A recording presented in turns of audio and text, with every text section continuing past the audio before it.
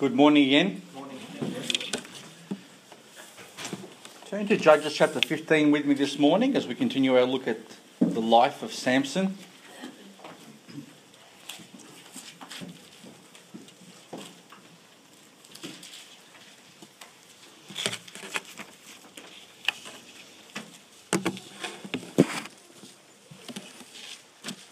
I will attempt something unusual this morning, and that's to try to get through a whole chapter in one go.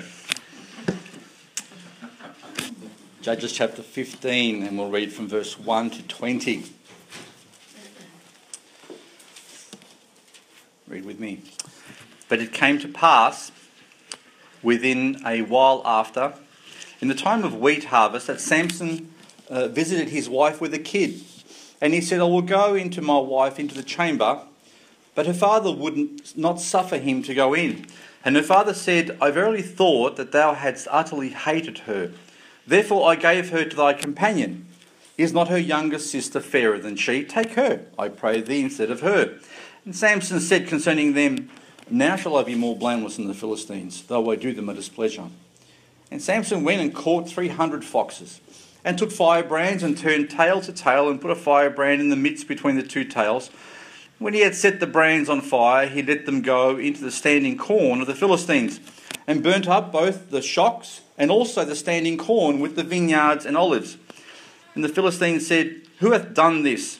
And they answered, Samson, the son-in-law of the Timnite, because he had taken his wife and given her to his companion. And the Philistines came up and burnt her and her father with fire.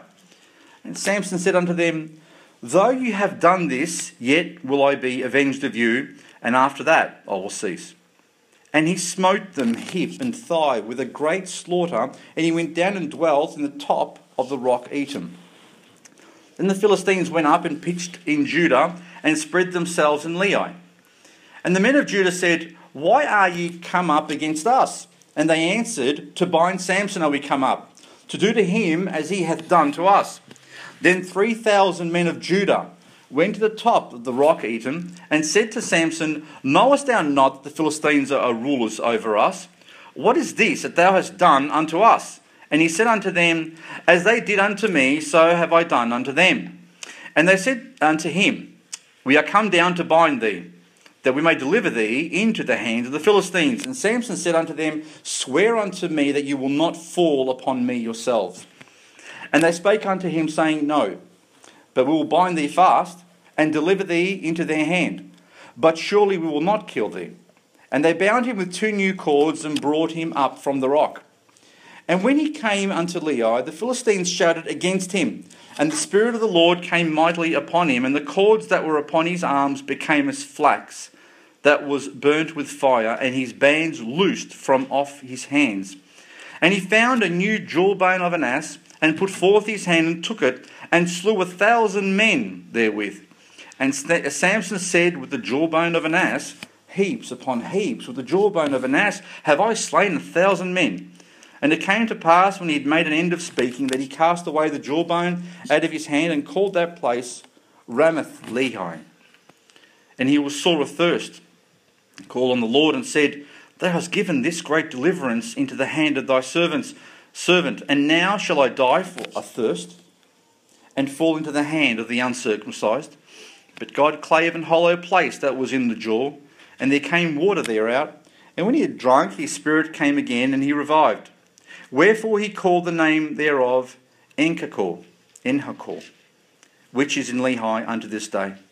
And he judged Israel in the days of the Philistines 20 years. Let's bring these things to the Lord. Father, we thank you once again for your word. Father, we thank you that once again we can rely on every word and syllable within it, and we pray that you would give us understanding this morning. Lord, I pray that you would use me to convey this truth to my brethren this morning, that we might be challenged to live more fruitful lives for you, that we'd seek to be more holy, that we'd continue to run this race that you have set before us, and Father, that we would grow in the grace and knowledge of our Saviour, Jesus Christ. Lord, we thank you once again for this time. May it bring you honour and glory. In Jesus' name I pray. Amen. In the history of God's interaction with men, or man, as we read in the Bible, we often find that God uses the evil perpetrated against his people or against good people to take them out of sin, to awaken them from their slumber, to purge them from their faults, and to refine them to greater purity. So do you understand what I just said? So God uses the evil that the world does against Christians and against his people in Israel to actually purify them, to make them more holy. Great wrongs have often been used of God to free his people from the slavery of sin, to draw them to a deeper spiritual life through the suffering that they endure. This principle is found in the Old Testament as it is in the New. For example, when the Jews were led into captivity into Babylon, it became the catalyst to free them from the idolatry that they were sinking into. So God used the evil from the world to actually judge and refine his people and stop them from getting into a worse place than they were already in. The great persecution and trials that the early church experienced, the Roman Empire coming against them, the Jews wanting to kill all the Christians, and we see that in Paul's life. Paul himself was a Jew, and his goal was to try and catch every Christian he could and stone them. The experience that the early church had actually was a catalyst to actually refine their own faith, to make them stronger, and to bring about God's plan. Paul says in 2 Corinthians chapter 4, verse 17, "For our light affliction, which is but for a moment, worketh for us a far more exceeding and eternal weight of glory." So in Paul's eyes, what they were experiencing by being burnt at the stake, persecuted, chased, stoned, and everything that went along with being a Christian in those days was a light affliction, and didn't even compare with what was coming as a result of the persecution they were suffering. The persecution experienced by Christians in Jerusalem and Israel, guess what that did? It drove them out of Jerusalem and Israel. Remember, the Lord said, take this message. I want you to baptize in the name of the Father, the Son, and the Holy Ghost. I want you to go into all the world and do it. You know what made them go into all the world? The persecution that they actually experienced. It's interesting that we find that as a result of the persecution that many of the Christians experienced in Jerusalem and Israel, that they spread out throughout the Roman Empire and beyond, and created an environment in which the gospel could be spread into all the world. Thus we have these interesting, if you read some of the history books, some of the interesting stories we read about the apostles and where they ended up. For example, there are stories of Andrew apparently going to Russia and wearing one of those big hats that they wear because it's cold over there. Thomas and Bartholomew went to Syria and India. Philip to North Africa, Matthew to Ethiopia, and there are plenty more. So these guys who just grew up in Jerusalem, and spend their growing days in Israel, end up being in places that were totally foreign to them. Now, some of those things may just be legends, but there's a lot of truth to them as well. So Romans chapter 8 verse 28 says, "And we know that all things work together for good to them that love God, to them who are called according to his purpose." So God uses even the bad things to actually refine his children. Sometimes the refining that we need for our faith comes through tests, it comes through trials. Turn with me to 1 Peter chapter 1 verse 7, because I want you to take specific notice of this verse. When you're going through difficult times in your life, when you're going through trials, when you're being persecuted, this is a good verse to remember. 1 Peter chapter 1 verse 7.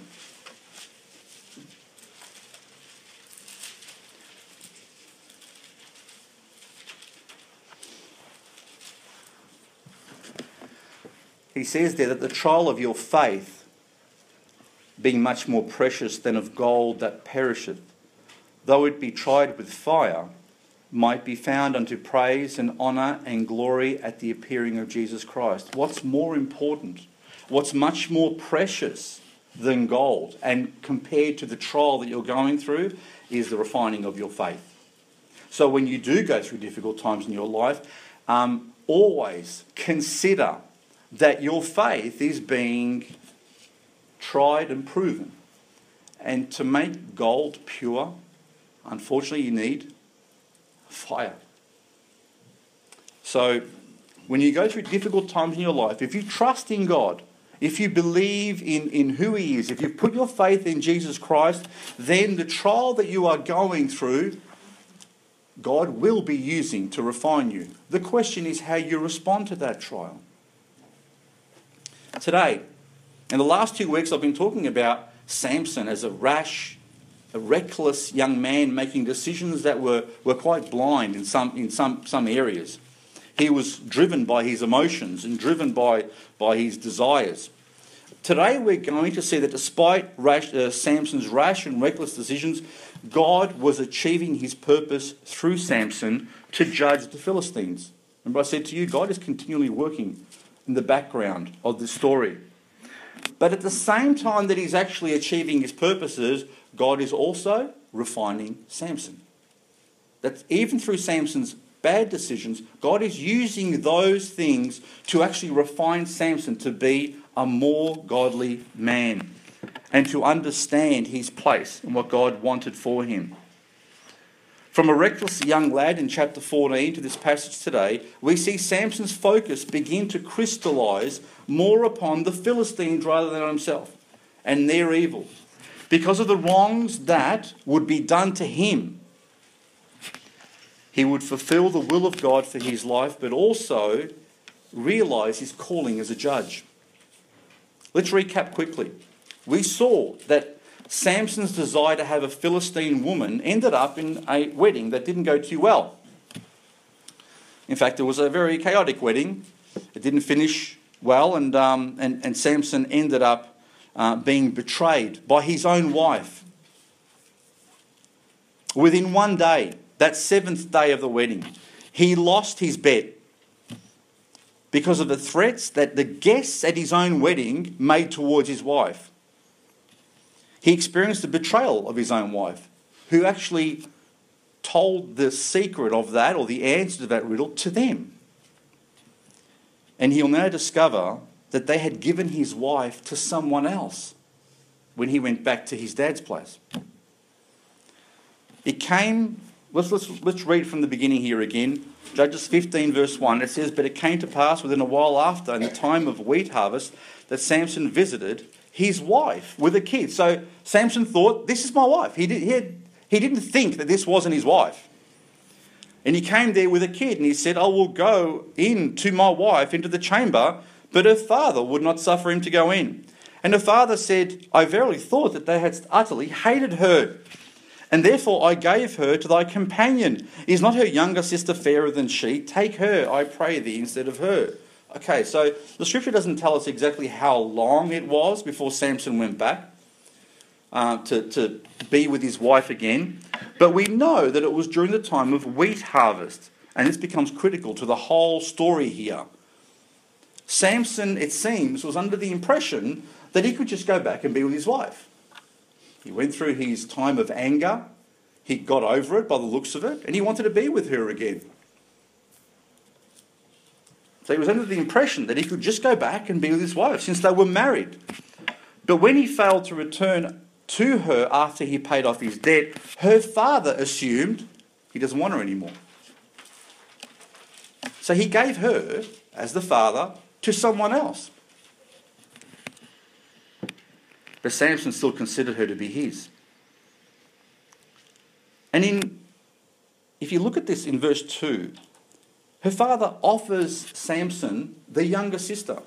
He says, "Oh, okay, I've already done this one over here, but why don't you go for the younger sister? I'm happy to give her to you. She's even prettier than the wife that you chose."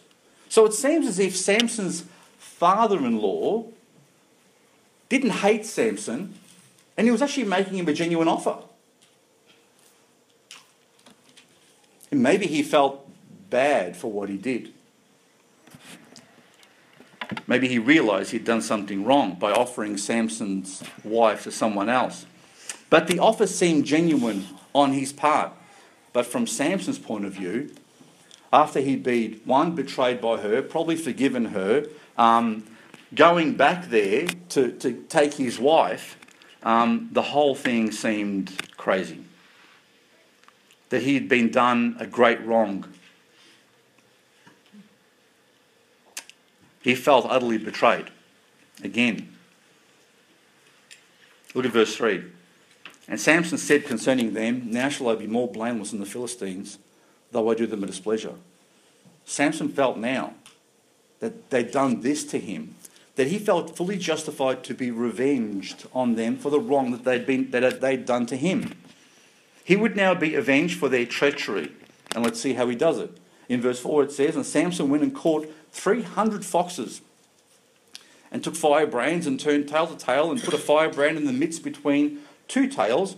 And when he had set the brands on fire, he let them go into the standing corn of the Philistines and burnt up both the shocks and also the standing corn with the vineyards and olives. Did a good job of it. This was not something done in a quick fit of rage. How long would it take to catch 300 foxes? That's quite a job. I mean, has anyone ever caught one fox here? 2 foxes? No foxes? All right. Well, Samson must have had a pretty good technique for catching foxes because he caught 300 of them. All right. Now, whether he set traps for them or whether he lured them or whatever he did, he managed to catch 300 foxes and put them aside. Then he grabs 2 foxes and ties them tail to tail and puts a piece of wood or some kindling in the middle of them. And when he's got them all tied up and the wood and the firebrand in the middle, ready to go, he lights it and lets them go in the middle of the Philistines' crops. His desire here was to get even with them for what they'd done to him, for their treachery and for opposing Israel. So, when a fox has a flame at the end of its tail, will it run quickly or will it run slowly?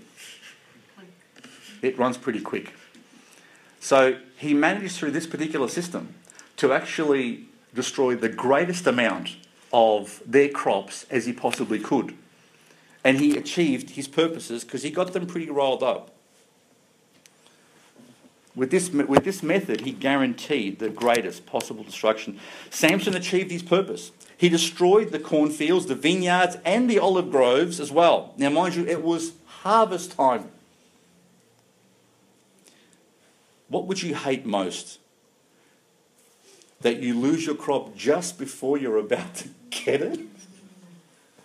Do you remember what they did to him at the wedding? Do you remember when they found out the answer to the thing, they waited until when to tell him the answer? They waited till right very last minute. And now he was doing the same back to them. Samson achieved his purpose. He certainly achieved his goal. But the story doesn't finish here. And it wasn't supposed to. In God's mind, it was not supposed to finish here. Because God knew very well the Philistines would do what? They'd want to get even again. So look at verse 6. Then the Philistines said, who hath done this? And they answered, Samson, the son-in-law of the Timnite, because he had taken his wife and gave her to his companion. And the Philistines came up and burnt her and her father with fire.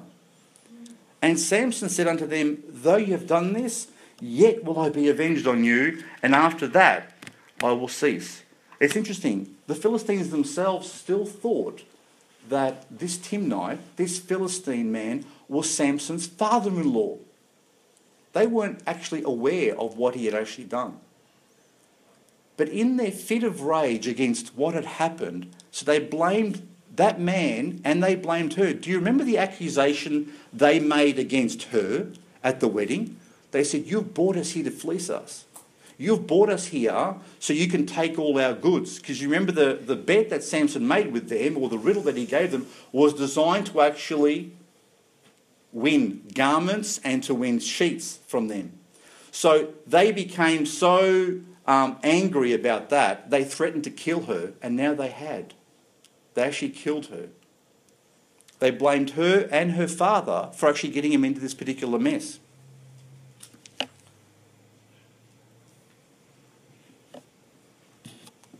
When they find out that Samson was the one who was responsible for the destruction, they did the unthinkable.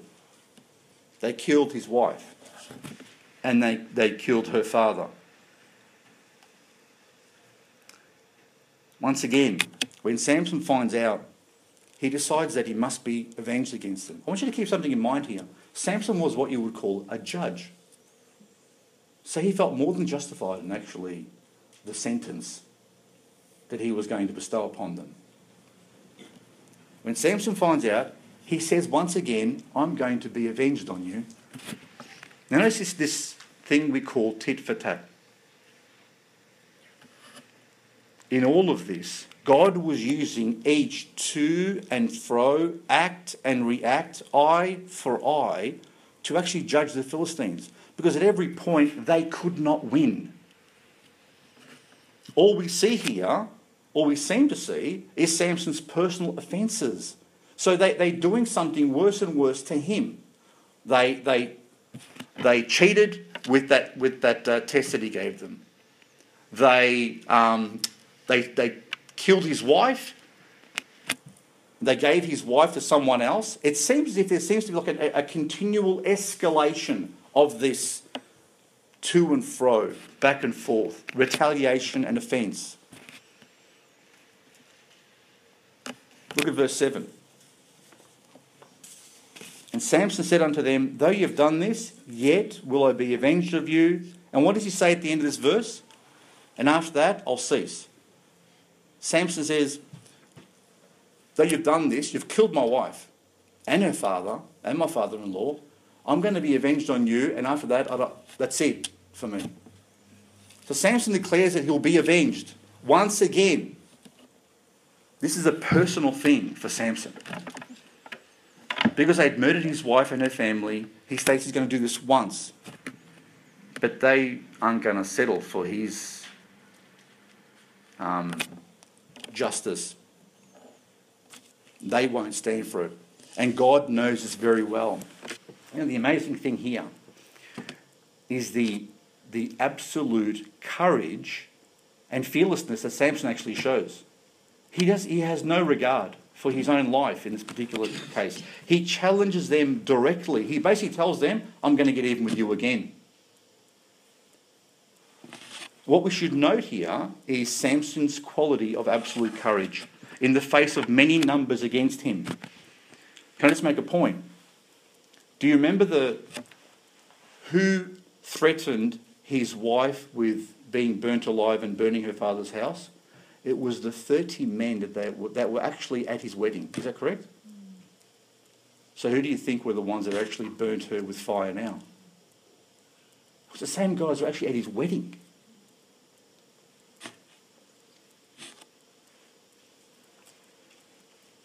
But Samson has at least 30 guys, 30 men who are opposing him. And he says, I'm going to get even with you for what you've done. But what this indicates is that he was well aware that the Lord was with him and that he would protect him as he stood against the enemy. And one thing I'd like you to learn from this is that confidence in the Lord will strengthen you in the face of all of life's challenges. You see, Samson learned something as he was growing up. He learned that God was protecting him. Do you remember when he first walked into that vineyard? And the Bible says that a lion came roaring against him. Well, you know what he did? The Bible says that the Spirit of the Lord came upon him and he literally ripped that lion apart. He killed the lion with his bare hands. In your life, you've probably come against things, you've probably experienced situations where God has actually answered your prayer. And the next time something comes up, what you should be doing is learning from the past things that God has done. See, one of the things we rejoice in over here is the many answers to prayers that God's already given us. But too often, we find ourselves in a situation where the next thing that comes up, all of a sudden we fall back down into a heap and we think, oh, what am I going to do now?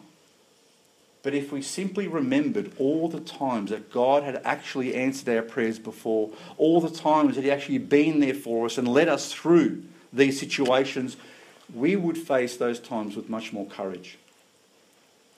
Samson had experienced already a number of times God had worked within him. God had saved him. And now as he finds himself in a situation again, with at least 30 men opposing him, he knows God's going to be with him. Knowing the Lord and trusting in His strength, because that's what Samson had to trust in, not his own strength. It was actually God who came upon him to achieve these things, supplies great courage to us in the face of any trial. So my question to you this morning is, what trials do you face today? What challenges do you have coming against you? Samson remembered and used that knowledge to face greater and greater odds, as we see in the scriptures here. And you can too. So let's see how Samson was revenged for the murder of his wife. Look at verse 8. It says, and he smote them hip and thigh with a great slaughter. And he went down and dwelt in the top of the rock, Etam. The term hip and thigh. How often have you slaughtered someone hip and thigh? Have you ever done anything hip and thigh before? I've never done anything hip and thigh. It's an idiom. It's something we call an idiom. Essentially, he killed them all with his bare hands. He slaughtered a lot of them. And there would probably have been at least 30 men there that would have come against him and that he actually managed to beat. This was a victory that God gave him completely. Once again, the Spirit of the Lord came upon him and he was able to defeat them, even though he was greatly outnumbered. The Philistines miscalculated here, and they would pay for their evil. And this is the thing we find is their downfall.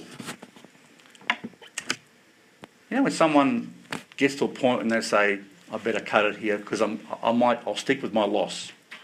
I'll stay with my loss because if I go into this any deeper, I'm going to lose more. You ever been in that situation or seen people in that situation? Well, they didn't get this. They didn't understand this particular principle.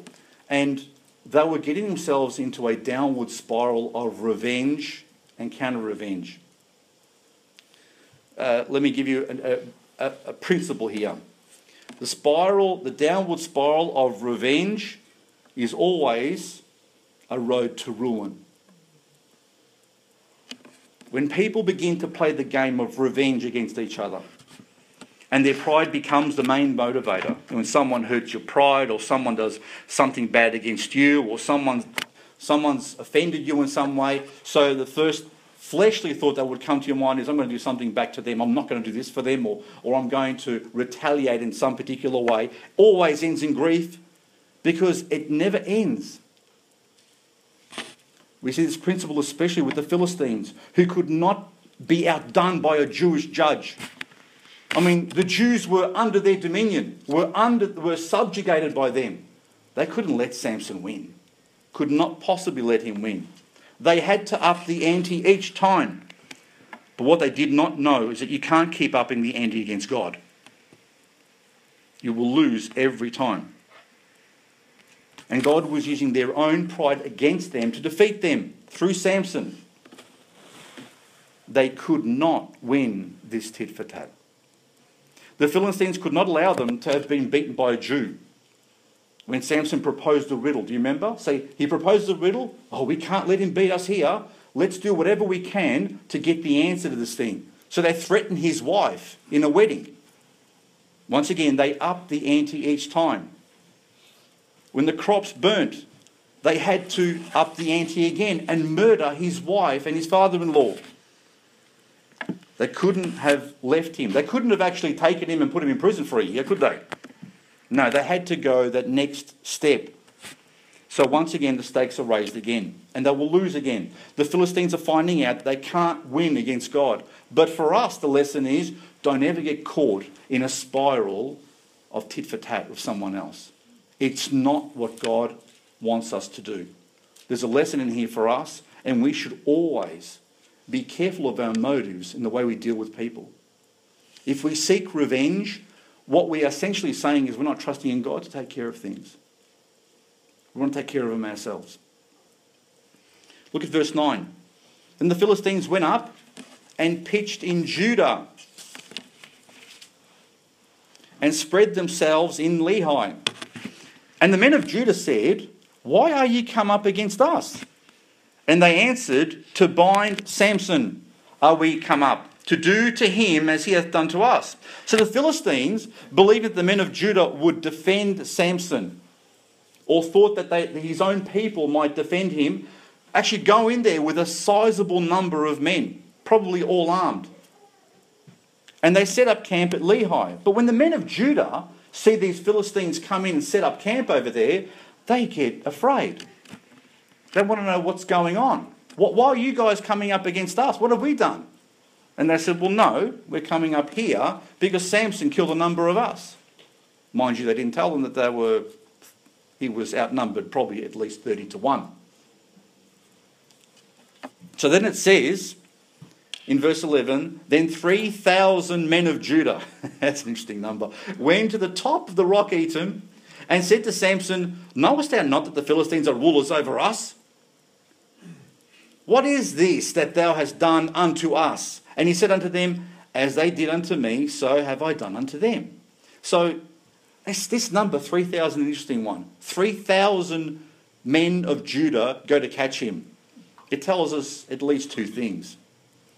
It tells us the men of Judah would rather turn in their own judge and countrymen than to fight against the Philistines. Because you know something, if the Philistines didn't have that sort of number, well, if you can get 3,000 men together, you've got a decent sized army.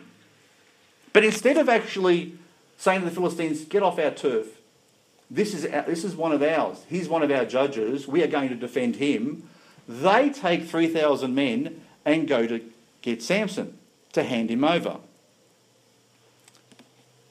It shows how fearful they were of the Philistines.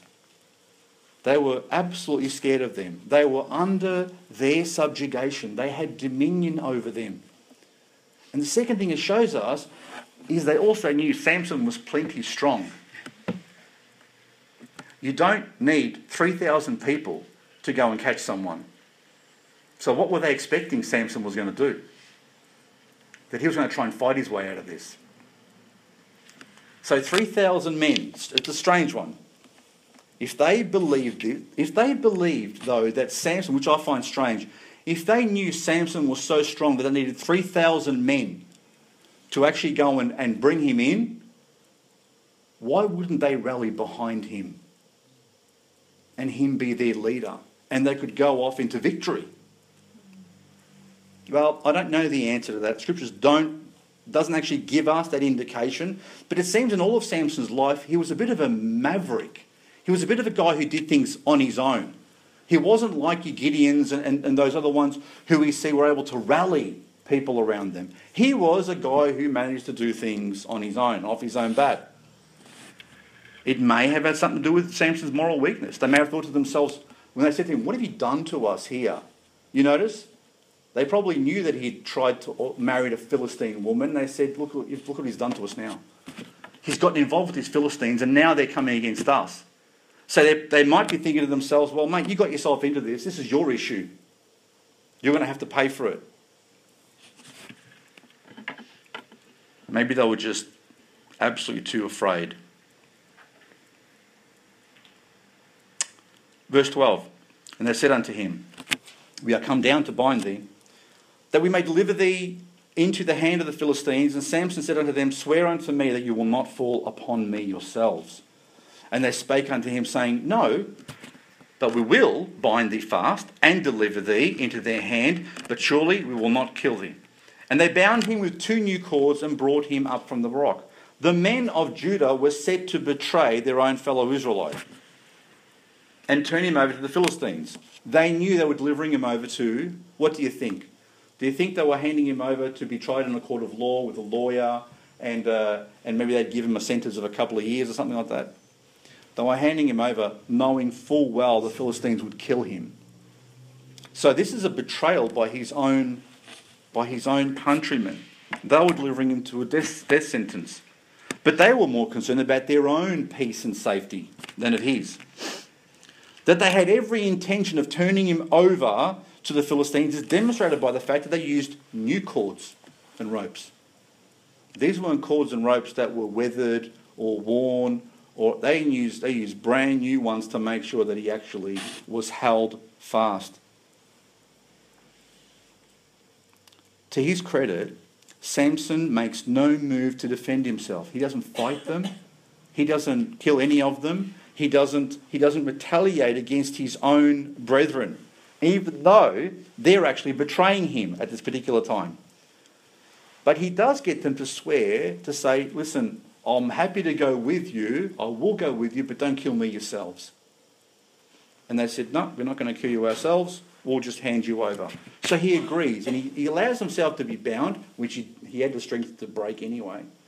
And he lets his own brethren take him to the Philistines. Another good point about Samson. He showed restraint. He showed restraint even though he was being betrayed by his own people. You know, sometimes in our lives, those who are closest to us hurt us the most.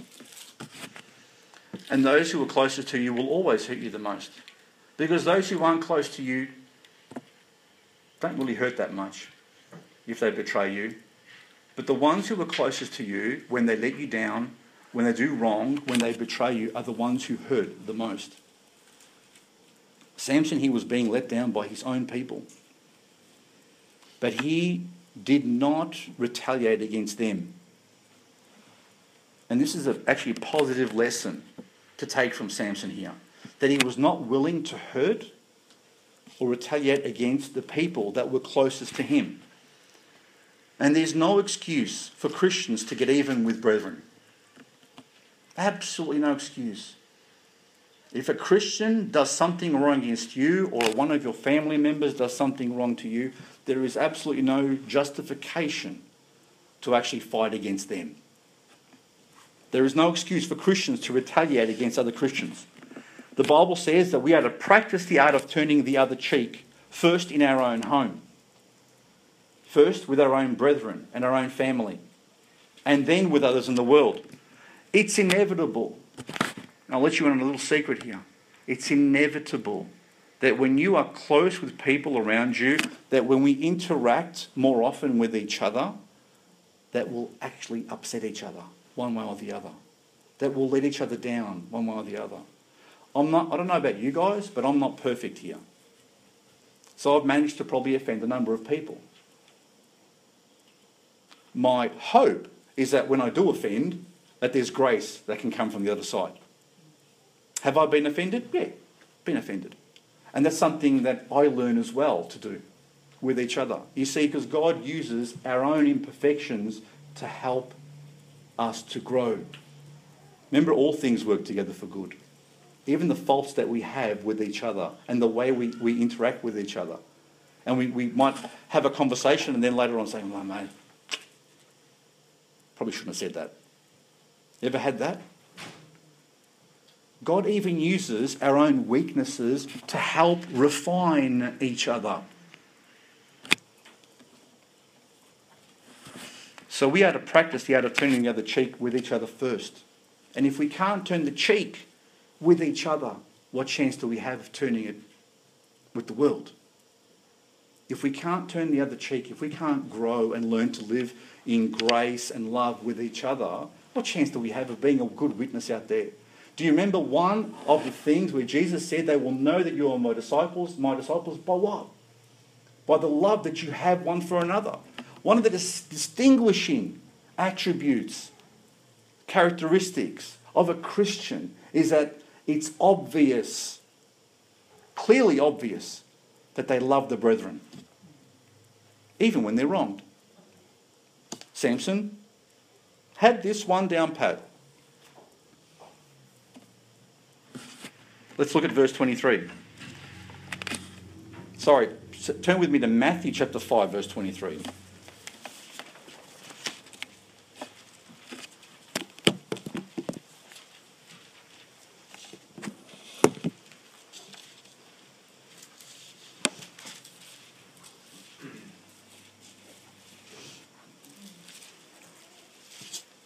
There are two scriptural principles that are taught in Matthew, and the funny thing is they apply to us both ways, in both directions. In Matthew chapter 5 verse 23 it says, "Therefore if thou bring thy gift to the altar," so if you want to do business with God, if you want to do your Christian duty, okay, and there rememberest that thy brother hath aught, that's anything, against thee, leave there thy gift before the altar. Go thy way. First be reconciled to thy brother, and then come and offer thy gift. There's a principle here that it's so important for us to live in harmony with each other, to live in love and forgiveness with each other, that God says, listen, you know something, if you're going to do something to me, if you're doing something for me, stop it. If you know that your brother is offended with you, don't even do it. Just hold it, what are you going to do for me? And go and fix it up with your brother first, and then come and do your stuff with me. Because if you're doing stuff for God, and you know that there are people that you've offended, and you just don't care, what does that say to you? What does that say about your relationship with God? It says a whole lot. Because if you don't care about the people around you, how can you possibly care about God? So God says, first of all, if you know your brother has something against you, if you've offended him somehow, if you've done something wrong to him that you need to make up for, go and fix that up first. If you don't know, well, you can't do anything about it, can you? If your brother hasn't told you that you've offended him, well, that's why it's important for us to actually share when we are actually hurt, to actually share it with each other. Because, most of the time, people walk around with offences because so-and-so's offended me, and poor so-and-so has absolutely no idea what's going on. So we hold that grudge or that problem with us for ages and ages, and that poor person is totally ignorant of it. Whereas if we told them in the beginning, they might have said, "Oh, I wasn't aware of it, I'm sorry." Fixed. Now look at the other way that says, Matthew chapter 18, verse 15, it tells us. Matthew chapter 18, verse 15.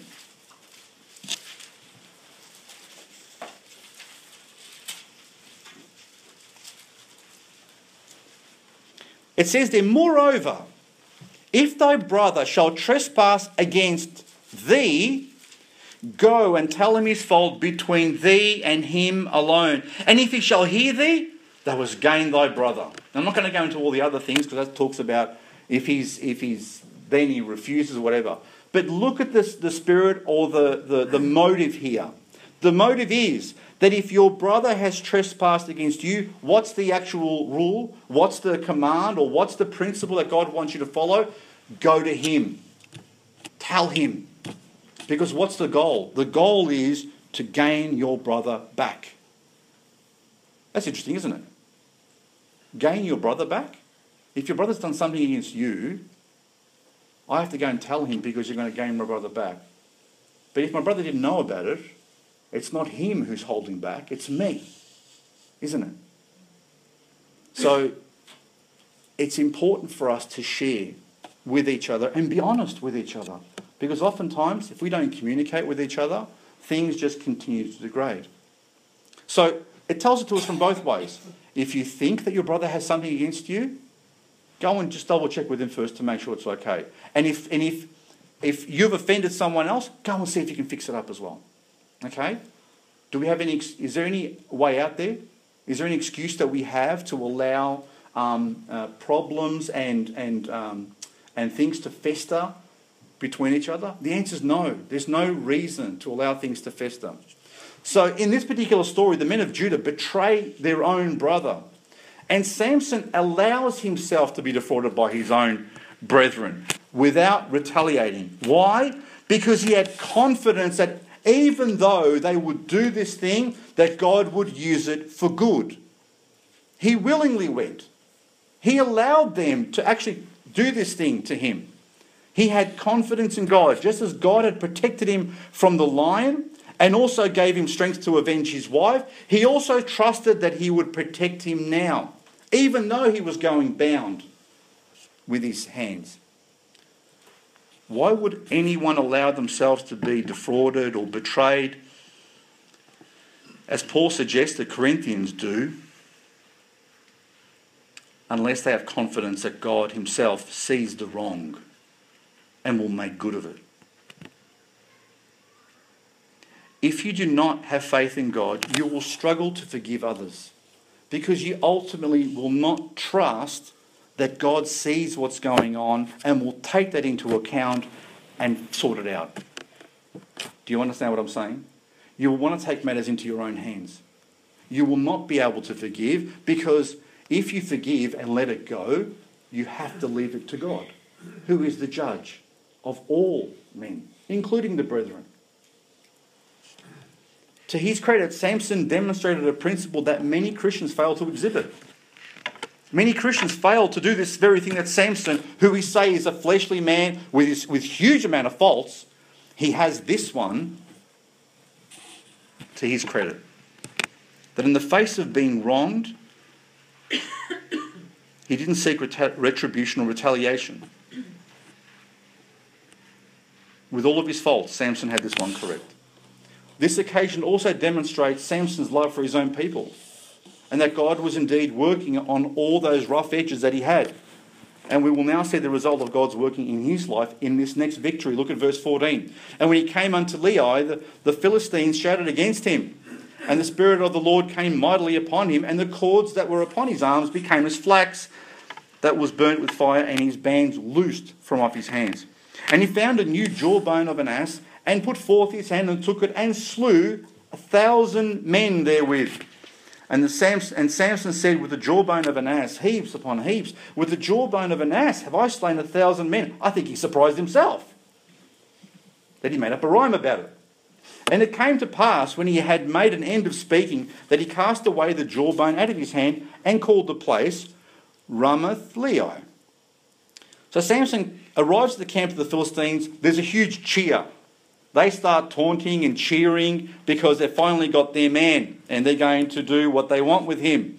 But no sooner had they started to celebrate that the Lord once again came upon him. So it says that these new ropes that they'd put on him became like burnt string, and it literally just fell off his hand.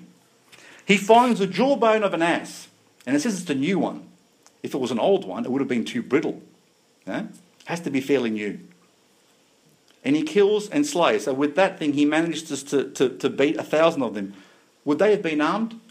Yes. They would have been armed with swords and everything else they would have had their hands on. So he manages to beat them with the jawbone of an ass, of a donkey. And he's so amazed with this new victory that he makes this little rhyme to celebrate the whole thing. But then he gets thirsty. It must be thirsty work to kill 1,000, to beat 1,000 men. Thirsty. How long would it take you to beat 1,000? 1,000? Well, you must have been going for a while. Well, even if you just do this, 1, 2, 3, 4, that's a lot of work. But he beat 1,000 of them. And he says in verse 18, he was sore athirst. That's pretty thirsty. And he called on the Lord and said, Thou hast given this great deliverance into the hand of thy servants. Who does he give glory to? God. And now shall I die for thirst and fall into the hand of the uncircumcised? But God clave an hollow place that was in the jaw, and there came water thereout. When he had drunk, his spirit came again, and he revived, and wherefore he called the name thereof Enhakor, which is in Lehi unto this day. And he judged Israel in the days of the Philistines 20 years. The interesting thing that is in verse 19 is that the very name, see Lehi? See where he went, the place Lehi? It actually means the jaw. So the place was actually named the jaw, where he was actually, where they were camped. So that Samson finds a real jawbone, defeats 1,000 Philistines, which was very symbolic. And the name he gives to that place is Ramath-Lehi. So you're probably well aware already. That's 2 words put together. Huh? And from what I can gather, the word Ramath means the height of. So he literally named that place the height of a jawbone, or the height of the jaw. I'm not sure exactly what that means, to be honest with you, but that's what those 2 words mean. Now, one thing I've struggled with understanding is where this water came from.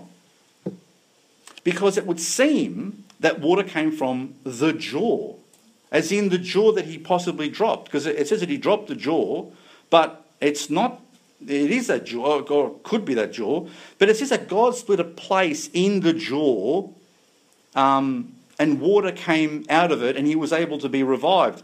Now, that God split a place in the jaw, and the jaw is the same name as that place, may indicate that God actually split a rock, and water came from that rock. And he was able to have his thirst quenched. The other possibility is that God took a tooth out of that jaw that they'd killed those men with, and water came out of that. I'm not sure about that one there. I suspect it's probably the first. But he calls the name En-Hakkore. So he actually names that particular place, which is also a combination of words, meaning the fountain of one calling. So it may indicate that there was a fountain which remained there, and I think it does say that it remained there till this day. So there was, I think, a continual fountain in that place that was named that because of a miraculous thing the Lord had done to rescue Samson from his thirst. So then the scriptures say he went on to judge Israel for 20 years. There is a slight difference, actually a fair bit of difference between this chapter and last chapter. Last chapter, before he got married and during his marriage ceremony, I feel Samson was acting like a reckless young youth. And if you look at even the way he's dealing with these Philistines, it seems that it's very personal for him. That they're actually attacking him personally, and that's his prime motivation. But as you go further into this story, you find that he's praising God for what he's doing. So thus we end this chapter in a more positive note than the last. We see even though Samson was focused on avenging the wrongs done to him, he brought about a great victory by the Spirit of God over the Philistines. We have discovered that Samson is, even with all of his rough edges and all of his faults, still being used by the Lord to liberate the Israelites. Even though they seem to just have accepted it. Because they don't rally behind him, they don't do anything to help out. The contrast between chapters 14 and 15 demonstrate to us that even with great problems in our lives, God can still use us to do good. Is there anyone who's perfect here today?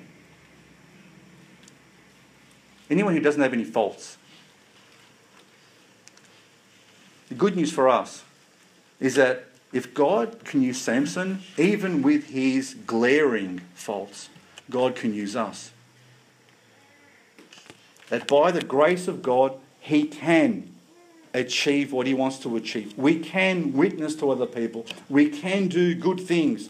And even though Samson had significant faults, he also has, it seems, some good traits.